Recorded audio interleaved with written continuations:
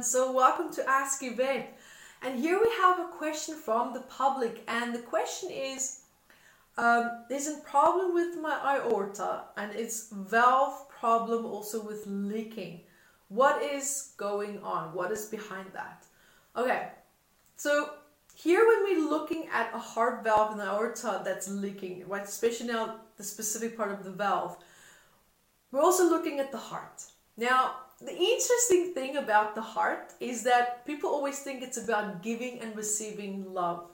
Now, yes, that does play a very important role. Absolutely, that's valid too. However, I have found that the heart and heart problems also has a lot to do with your territory, your ability and your capacity to express and to set boundaries.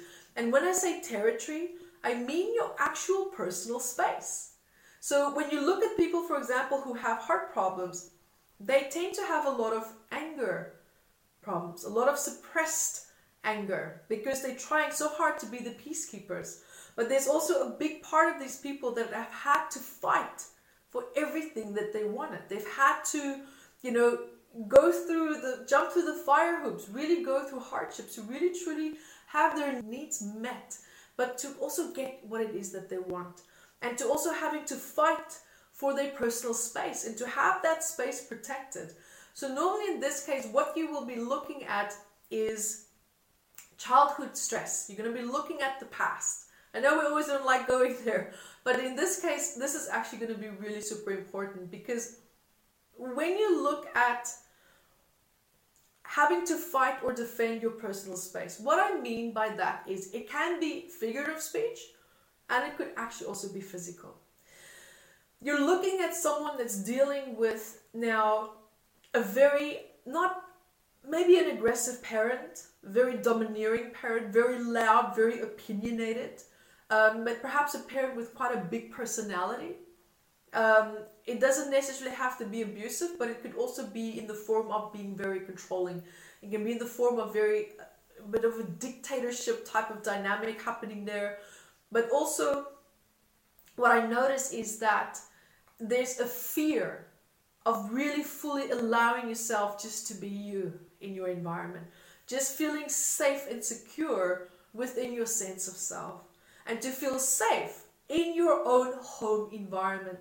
So what I'm hearing here in this case is feeling unsafe in an environment where you are meant to feel safe in. There's a part of you that feels extremely powerless to create that safe place and space for yourself and having to fight for it instead of just realizing that you can just have it. Because the reason why you feel that you have to fight for it is because that's the pattern that you had to go through in the past, because it didn't come easy. There wasn't a natural acceptance perhaps of your presence, of who you were in the household, and feeling that there was constant criticism, constant attack, constant a lot of negativity. I mean, it could even be borderline abuse. I'm not saying that it was, but it could be for some other people who have this condition as well. And what's coming with this condition is that in order to keep the peace, you give and you give and you give.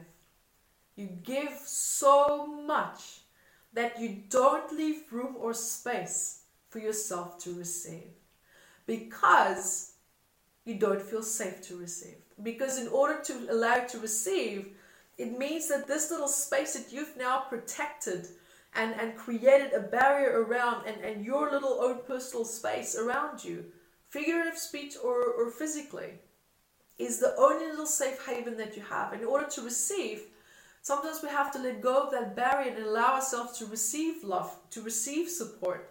But none of this could have been trusted in the past. So now you have a negative association with that. And therefore, you give too much of the very thing that you need the most. Because then you feel the safest in that place of empowerment where I'm giving what I need myself, because that is your safe way to connect to it. Because you are the one giving it means that you are the one in control of it. You are in control of your emotional experience that you're having within someone else's experience by giving that to them. So that's your way of finding joy of doing things for other people, or at least you think you are. But the joy is actually coming from you finally having your unmet needs met through someone else's experience. But you are always going to feel unfulfilled within that because you're not actually the one on the receiving end. And so that feeling of unfulfillment, that feeling of lack, it's like you're dipping your toes in it. You want more and you want more and you want more. So the reason why you feel that is because, like I said just now, you're not the one that's actually on the receiving end of that experience that you're creating for someone else based on the very concept and thing that you need yourself. So for example, if you're the one that needs love and you just keep giving it to other people but you don't allow yourself to receive that, then at some point you're going to be depleted, because when we give, we always receive as well. Not necessarily from the same person. We actually can receive in different forms from other people and circumstances and dynamics. But we have to be open to receiving that in order to get the balance back, the energetic balance back within ourselves. Because it's almost like you are literally losing energy. Your heart force is just pumping out love, just giving, giving, giving. And it's almost like you're losing energy. It's like a sense of, and the leaking is coming from that feeling of powerlessness. Because there's a muscle, there's a valve that needs to work correctly. And it's feeling powerless. It's almost like the psychosomatic stress associated with that is just, I'm not in control of my life anymore. I'm not in control of, how I would like my needs to be met. I have to allow it to be met in the way that other people want to give it to me, but it's not in alignment with me. So I'm cutting myself off from that. And it's always going to leave you in a place of feeling isolated, not feeling that you're having your needs met, which then also, it can roll over into suppressed anger. It's rolling over into suppressed anger because there's a part of you that knows, that feels so unfulfilled. So unfulfilled, even though you're giving everything and, your life might be really great based on how you're giving and you're setting up other people's lives for happiness and success. But where does that leave you? Where does that leave you within this whole situation? It always leaves you the one picking the shortest end of the stick. And that is what can also cause the frustration, the suppressed anger.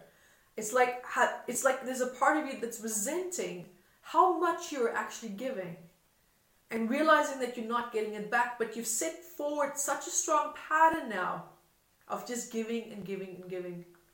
And feeling that need, feeling depleted, feeling tired of always having to fight for your personal space, having to fight for respect, having to fight for freedom, having to fight for, having things in a certain way that you deserve, but there's a part of you that's too scared to claim that. And so it makes the question, who or what suppressed you or challenged you to feel so scared to claim that? Because there's still a wounded part and aspect there of this.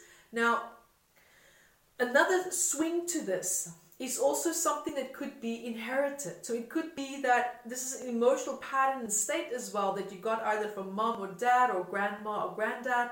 Maybe that they also have heart problems, or it could be that the psychosomatic emotional stress that they felt is very similar to what you're feeling. And now maybe the tolerance of the emotional body being able to cope and deal with the level of emotional stress is becoming less and less and less, which means that it's increasing the odds of a heart problem starting to be becoming more and more relevant and a possible, element of actually surfacing.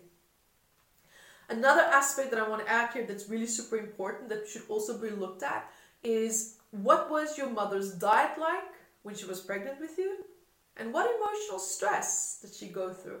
Because when you look at people with heart problems, I am very inclined to go back to the womb, because the mother's emotional state of stress and her diet plays a